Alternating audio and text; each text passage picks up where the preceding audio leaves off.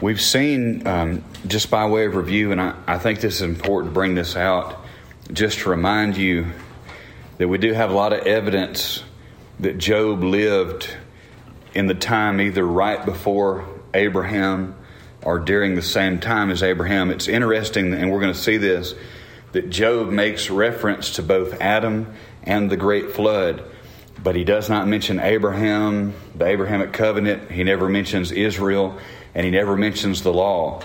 And with a book that's 42 chapters long, the bulk of that being a theological conversation, there's no way those things don't come up unless Job was during the time of the patriarch there before or during Abraham.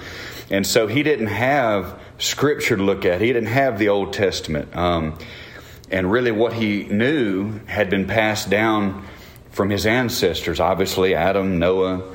And so he wasn't totally ignorant to God, but he certainly couldn't, open even a copy of the Old Testament Scriptures and read them. And so it's important to understand that as we get into this, because even tonight we're going to get into the more poetical side of Job. And, there's some things said in Job, especially from Job's three friends, that are just not accurate concerning God. They're not biblically correct. And so, but when we understand where they're coming from, then we know that we don't have to take Job so literally that we say, oh, well, it's in the Bible, what they said is correct, and this I'm just going to go with this. No, we have to understand what the context is. And we've seen clearly that God was the one that instigated Job's trials. He was the one that brought Job up to Satan not once but twice.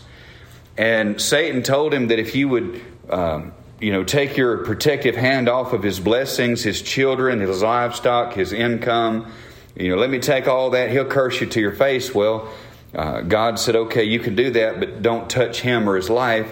Of course, instead of cursing God, Job worshiped God. Well, in chapter 2, God brings Job up to Satan again.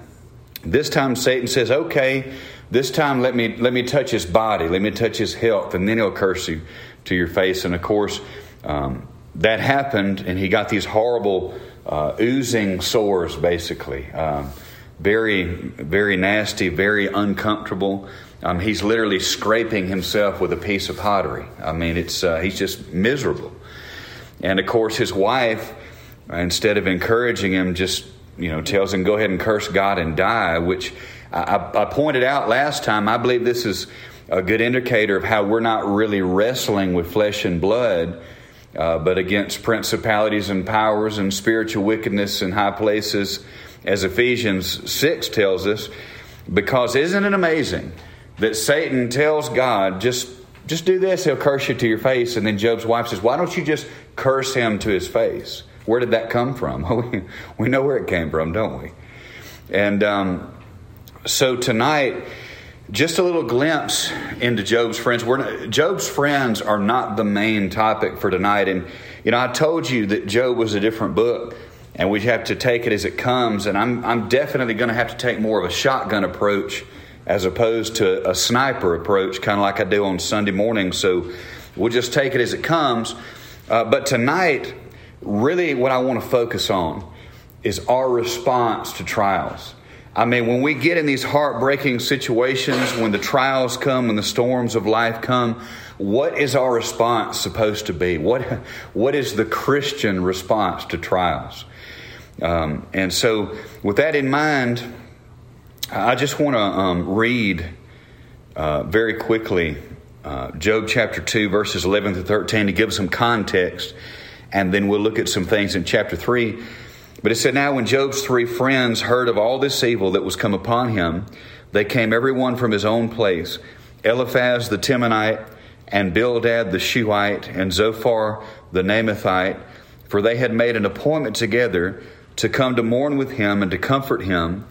And when they lifted up their eyes afar off and knew him not, they lifted up their voice and wept, and they rent every one his mantle, and sprinkled dust upon their heads toward heaven.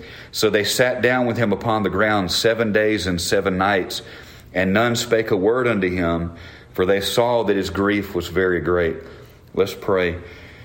Heavenly Father, we do thank you for this day. Once again, thank you for the rain and the beautiful weather that followed.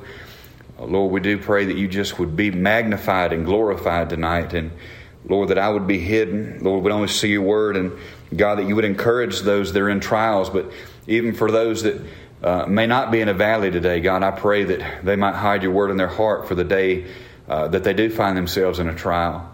Lord, just fill me with your Holy Spirit. It to me is sin itself, and speak to us tonight. It's in Christ's name I pray these things. Amen. So we're looking tonight at our response to trials. And really, I'm not so focused on Job's friends tonight. We'll get to them and we'll be with them for a very long time. But what I want you to realize from what we just read is his three friends, listen, for all the bad advice they gave, for all the wrong things they said, I believe they loved Job. They came to him, whereas everybody else seems to have forsaken him. We saw that last week. They came to him. And for the first 7 days they were with him, they didn't speak a word. They wept with him. They waited for him to speak. But the most amazing thing about this text we just read is when they saw him, they didn't even recognize him. Y'all ever seen somebody that it was in such bad health that you didn't recognize them? That's a terrible feeling. It's a terrible situation. And so it just brings to light how bad Job's situation was. And so the question tonight we're dealing with is, what is the, I guess I could say, air quotes, what is the Christian response to our trials? And I'm just I don't really have a lot of alliteration tonight. I'm not 3 points in a poem. I just want to give you some things from the text that we're going to read tonight. And I would just say, first of all, no one gets to tell you how you're supposed to feel in a trial. Now, I'll be honest with you. I don't know if I messed up by preaching through the book of Job right now or not, because a lot of this is right where I'm living, and I identify with a lot of this stuff so much that I'm scared that I'm going to end up like being too personal or somehow make it about me, and I don't want to do that. So it may be better that I'm there, and it may be worse that I'm there, but I'm there regardless. And nobody gets to tell you how you're supposed to feel in a trial. Now, obviously, if we're talking about, jealousy or vengeance or, something like that, that's something we need to repent and give to God. There's no doubt about that. But I would say most of the time, our feelings are pretty lined up with where we're at in life.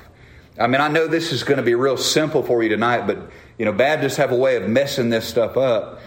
But this is real practical. I know this is going to shock you. But in scary situations, it's normal to feel afraid. In overwhelming times, it's normal to feel overwhelmed. In sad times, it's normal to feel sadness and grief. In happy times, it's pretty common to feel happy. In times of victory and success, it's normal to feel accomplished. And, our reaction to our feelings, and I guess if you had a point, this may be point one. Our reaction to our feelings are more important than the feelings themselves. And nobody gets to tell you how you feel. The important thing is how we react to those feelings, that we're not completely dominated by those feelings. And when we read about Job, we see that he was in a very bad way. We just saw that at the end of chapter 2.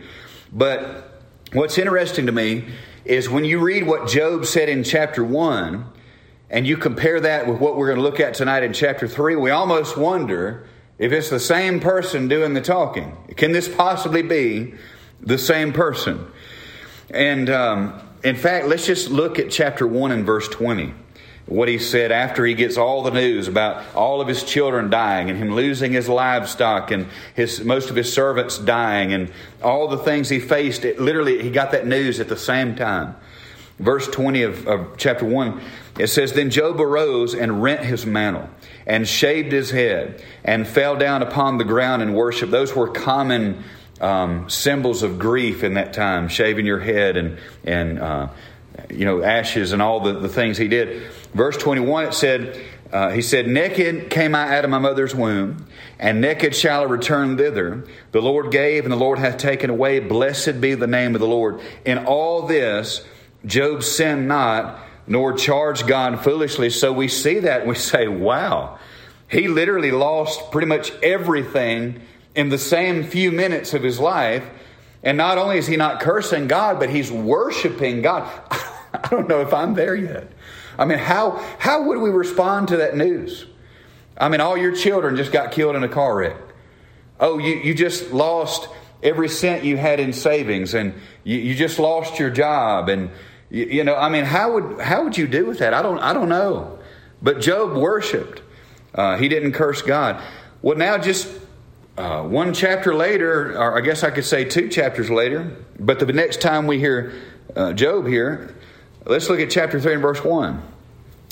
After this, after they had waited in silence for 7 days with his friends here, it says, after this, opened Job his mouth and cursed his day. And Job spake and said, let the day perish wherein I was born, and the night in which it was said, there is a man-child conceived. He is literally cursing his birth. Have you ever heard the old saying, I wish I had never been born? That's exactly what he's saying. I would have been better off if I had never been born. How is this the same man in chapter 1? And the question is he wrong for saying those things? You know, some might say, how could Job do that? Well, I tell you how he was able to do that, because he was being real. I guess if you had a point too, what's the proper Christian response? Be real with God and real with people. I believe there's a ditch on either side of this issue as to how we're to respond to trials like this. The first ditch is what I would call a false piety that doesn't acknowledge the reality of suffering. This would be the super spiritual answer.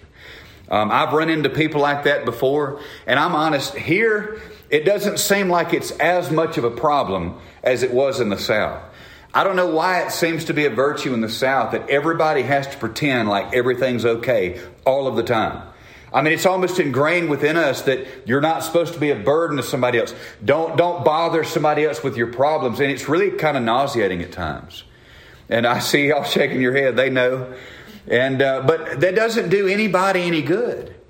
You know, and I'll be honest, the people in this world that I'm the most leery of is the people that are just so spiritual that they're not real. Like, I'm more comfortable around drunks than I am people that are just too super spiritual. I'll never forget, as long as I live, when this was back even before I was associate pastor at Little Sandy. I was just a member there. And we had one of our missionaries come in, and he's a builder. I mean, he builds orphanages and churches all over the world. And just an old Vietnam vet, just tougher than nails, just tell you like it is. And the first time, like, my pastor knew him already, but the first time that he came to our church, one of the deacons of our church went up and greeted this missionary, and he was shaking his hand, introduced himself, and then he proceeded to tell him all the things he did at church. Oh, I'm head of the Sunday school board, I'm a deacon, I do this and I do that and I do this. And in mid-sentence, the missionary walked away from him and went straight to my pastor and said, you see that man right there? That man is a devil. You better watch him. And sure enough, it turned out to be a devil. That guy stabbed my pastor in the back and tried to get him ousted and caused all kind of division in the church. He was absolutely right.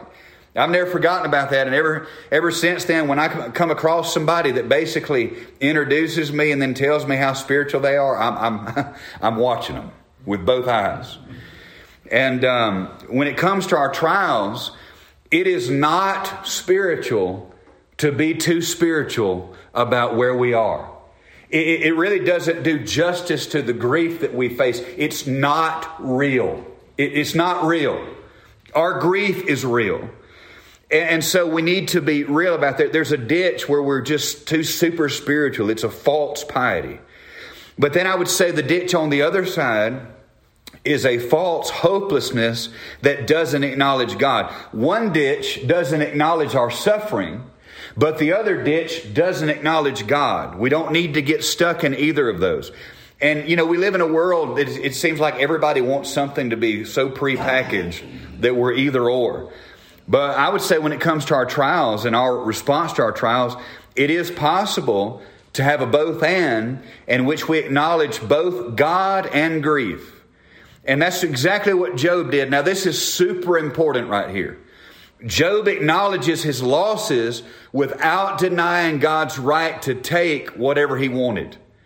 I love what Matthew Henry said. He said, Job might have cursed his day, but he never cursed his God. I thought that was pretty good. We just need to be real with God and real with people.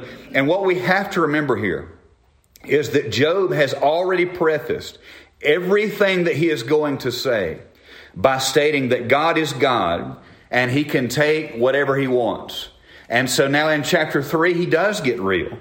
And with that in mind, understand we're about to read through chapter 3. And I mean, this is just, I tell you that the Bible is just a real book, isn't it? Because if it wasn't, if it was just written by men, this kind of stuff would have never made it in here. We've already seen not once but twice from God's own mouth that Job was upright. He loved God. He feared God. He shunned evil. There was none like him in all the land. So we know the character of Job. And yet it's this very man that God bragged on that we're about to see say these very dark things. So with that in mind, I'll just read through this and we'll pull some stuff out as we go. Look at verse 4. He says, let that day be darkness. Let not God regard it from above, neither let the light shine upon it. Let darkness and the shadow of death stain it. Let a cloud dwell upon it. Let the blackness of the day terrify it. As for that night, let darkness seize upon it. Let it not be joined unto the days of the year. Let it not come into the number of the months. Lo, let that night be solitary. Let no joyful voice come therein.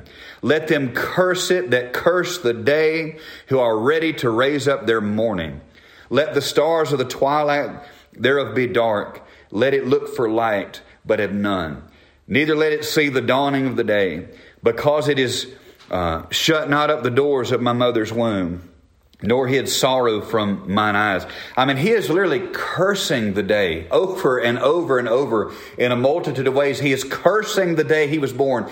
He wished he could go back in time, and he wished he had died. We're going to see he wished he had died in the womb. He wished he'd have died on his mother's knees. He wished he would have died and not seen the day that he's seeing right now. This is coming from a man that loves God? Well, that doesn't seem very pious, does it? What's wrong with Job? Well, he's being honest. He's being real. Look at verse 11.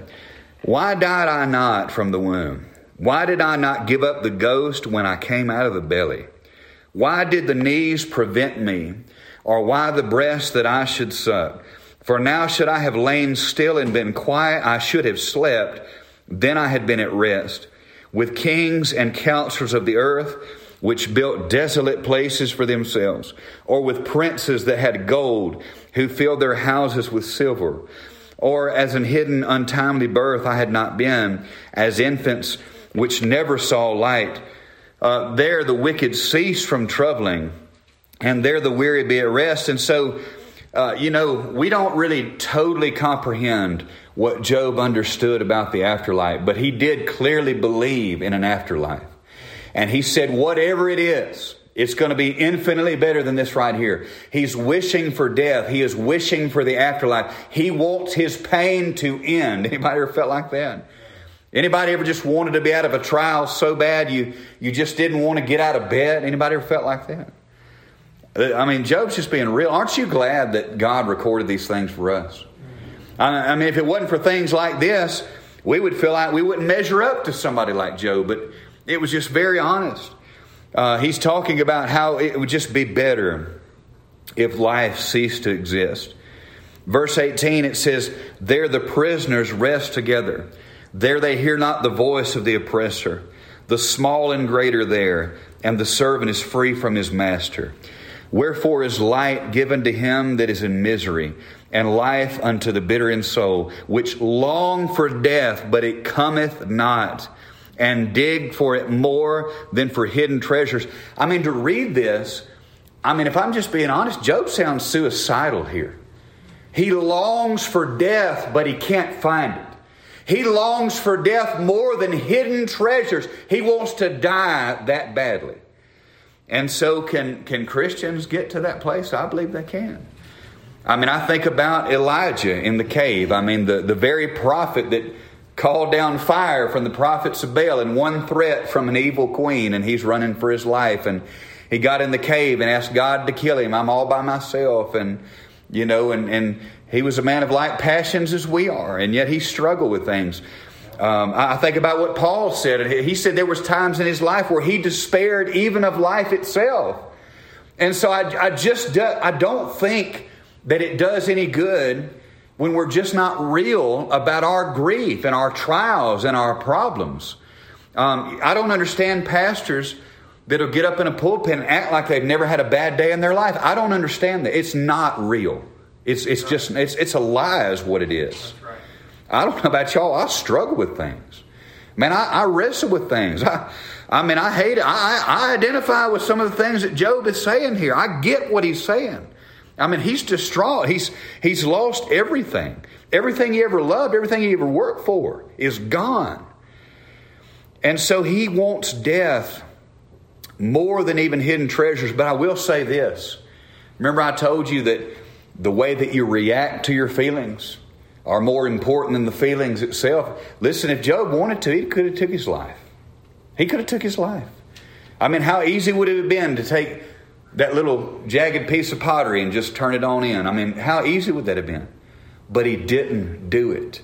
He didn't allow his feelings to control his actions. And man, that's so important. Verse 22, it says, which rejoice exceedingly and are glad when they can find the grave. Why is light given to a man whose way is hid, and whom God hath hedged in? For my sighing cometh before I eat, and my roarings are poured out like the waters. I mean, his grief is uncontrollable. I think we can clearly see that. But here's something else that I really want you to know. And this is, I almost even hate to give a spoiler alert here. But I don't see how I can preach these last two verses in this chapter without bringing up what happened. See, there's a bit of irony here, because we as the reader have some information here that Job does not have. And for all the things that we don't even know from looking at the book of Job as to the why and all that, why God did it, there are some things we do know here. And this is pretty amazing to me. And I guess if you were to give another point here, as far as our trials go, is that we don't need to allow assumptions to get the best of us. Because assumptions always lead to fear.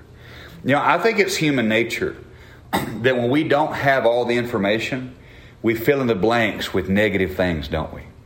When we don't have the information, if we're going to assume something about our future, almost without exception, it's going to be negative. And I remember a dear friend of mine, Steve Southern. He was a church member at Little Sandy, and we used to do morning devotions with the men every Sunday before we went to Sunday school.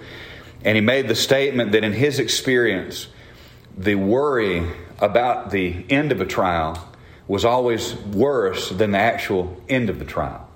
And I've never forgotten that. And we lose so much sleep, and we toss and turn, and we worry about the future because we assume that it's going to end badly. And Job does that here. Look at verse 25. He says, for the thing which I greatly feared is come upon me, and that which I was afraid of is come unto me. I was not in safety, neither had I rest, neither was I quiet, yet trouble came.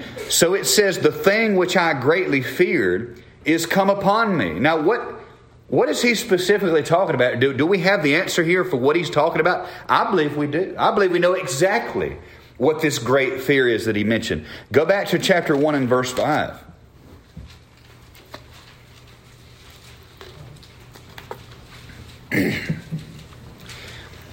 Chapter 1 and verse 5, it says, and it was so when the days of their feasting, talking about Job's children, the days of their feasting were gone about, that Job sent and sanctioned them, and rose up early in the morning and offered burnt offerings, according to the number of them all. For Job said, it may be that my sons have sinned and cursed God in their hearts, Thus did Job continually. Now, this is something that was pretty common for the era of the patriarchs as well. The father and the husband would act as the priest of the home. You know, there was no priesthood, there was no Levitical law, there was no sacrificial system or temple, and so this is what they would do on behalf of their family. And so he is concerned about their salvation. I don't know what their character was like. We don't really have any information about who they were as people, but Job was concerned about their salvation. And he would pray to God on their behalf, and he would intercede on their behalf, and he was afraid they might die without God. Now, that's pretty interesting when we see that he said, "For the thing which I greatly feared has come upon me." His children are dead, and now he's wondering about their eternal state. Talk about torment. But we do have something very beautiful in the book of Job. I think it's one of the greatest hidden gems in the entire Bible, and if you're not paying attention, you might miss it.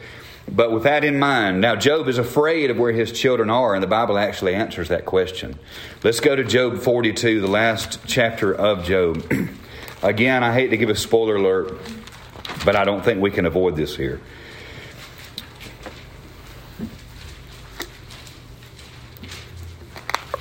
Job 42 and verse 10. And it said, "And the Lord turned the captivity of Job when he prayed for his friends. Also the Lord gave Job twice as much as he had before. Then came there unto him all his brethren and all his sisters and all they that had been of his acquaintance before, and did eat bread with him in his house. And they bemoaned him and comforted him over all the evil that the Lord had brought upon him. Every man also gave him a piece of money, and every one an earring of gold." Now listen to this. "So the Lord blessed the latter end of Job more than his beginning, for he had 14,000 sheep, 6,000 camels, and 1,000 yoke of oxen, and he had 1,000 she-asses. He had also 7 sons and 3 daughters." Now I want you to think about this in your mind. Verse 13.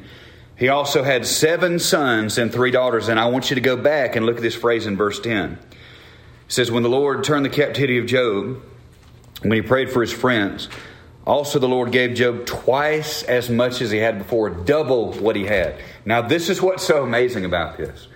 If you go back and read the original list about how many asses and oxen and camels, and you look at this list in Job 42, every single thing that's listed doubles, except for his kids.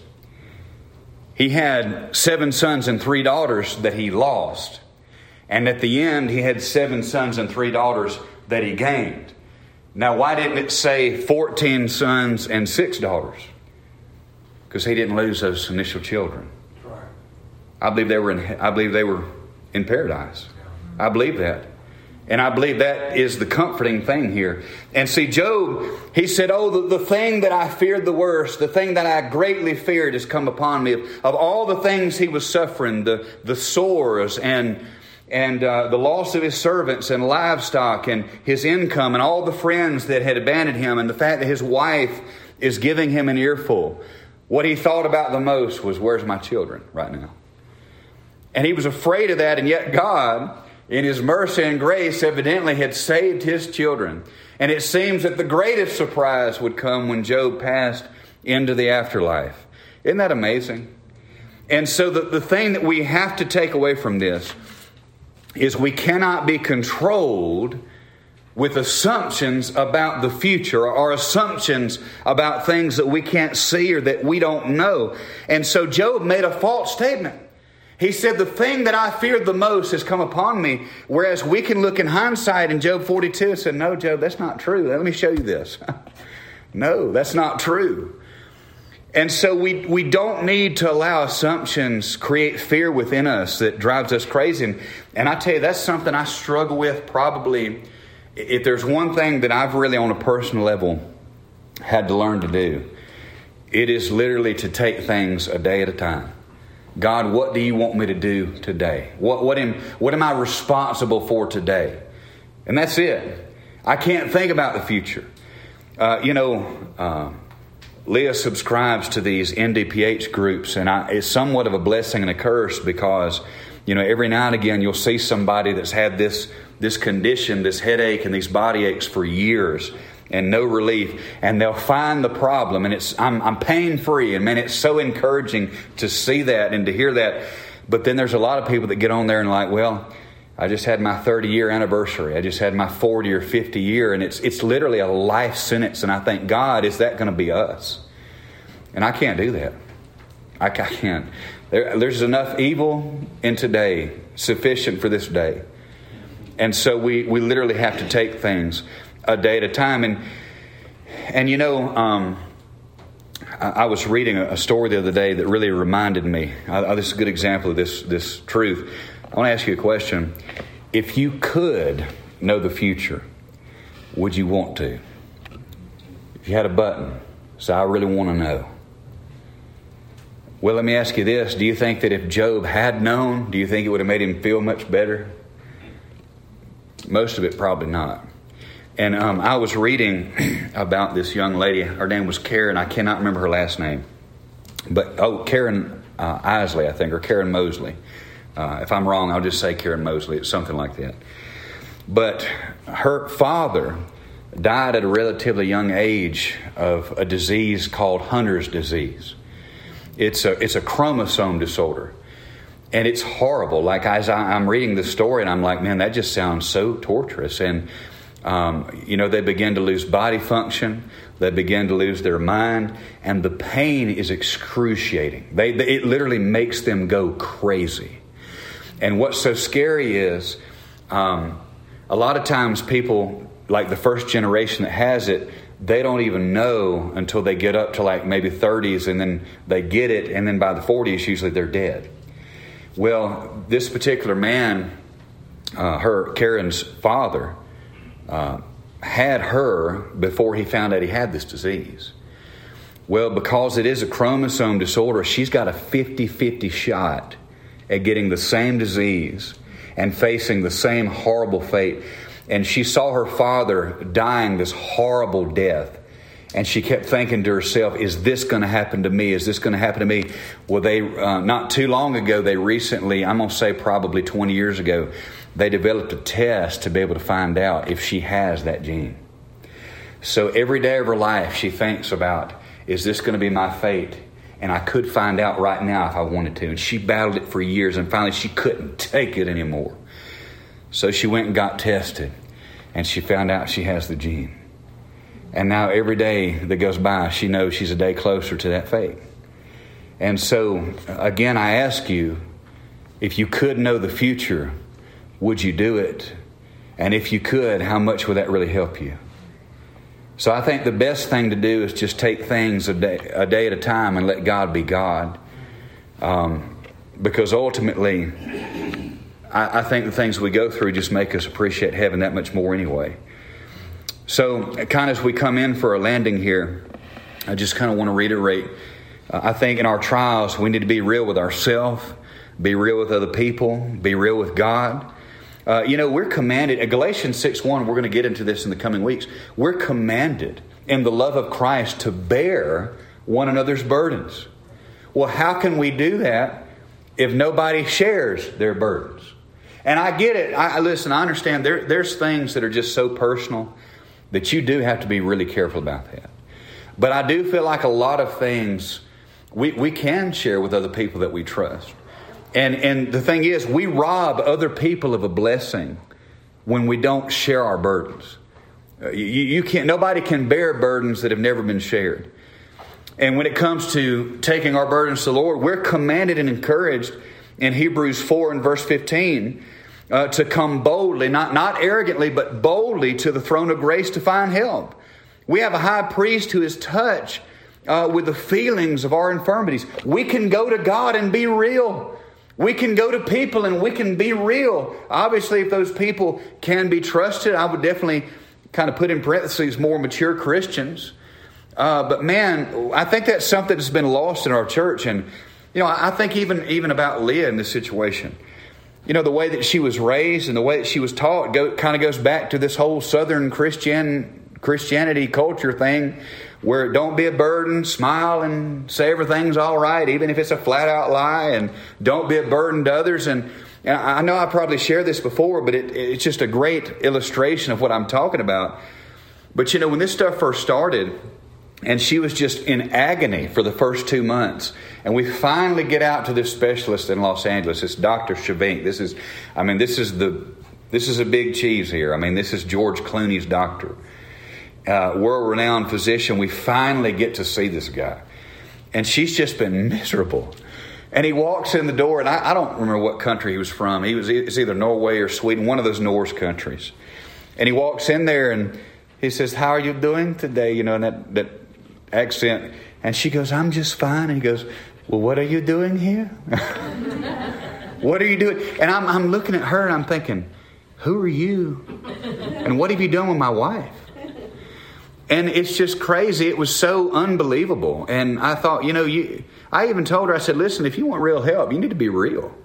Like, these people need to know you don't have to lay on the floor and, hire a fiddler to follow you around, but you need to be real with how you feel here, And it's a disease to feel like you have to act like nothing's wrong. That just adds more burden to you. So we need to be real with God, with ourselves, with other people. And listen, we don't have to, certainly we don't need to be disrespectful with the Lord, but my goodness, He already knows how you feel anyway. He already knows your heart. So why not just be honest and lay it out there for Him? Lord, I'm angry. Lord, I'm hurt. Lord, I'm confused. Lord, I feel alone. Lord, I don't feel like you're hearing my prayers. I mean, lay it out there. Don't forget to worship Him. Don't forget to be thankful. Don't forget to be reverent. But for the sake of all that's good and decent, be real. Be open to Him. I think our prayer lives really suffer when we're not capable of doing that. I would say acknowledge both your losses and God's right to give and take. That's exactly what Job did. Acknowledge both God and grief. And don't be controlled over fears and assumptions about both the situation at hand and the future. And so, what is the Christian response to trials? Be real. Don't be fake. Be real. Don't act like that you have to put on a show or a facade for your God. I don't think that's helpful. And I think we see one of the most godly men in all of the Bible that just bore it out there. And God never condemned him for that. God never, as Matthew Henry said, he cursed his day. He's just reporting the news. Things are bad. I'm struggling. I wish for death.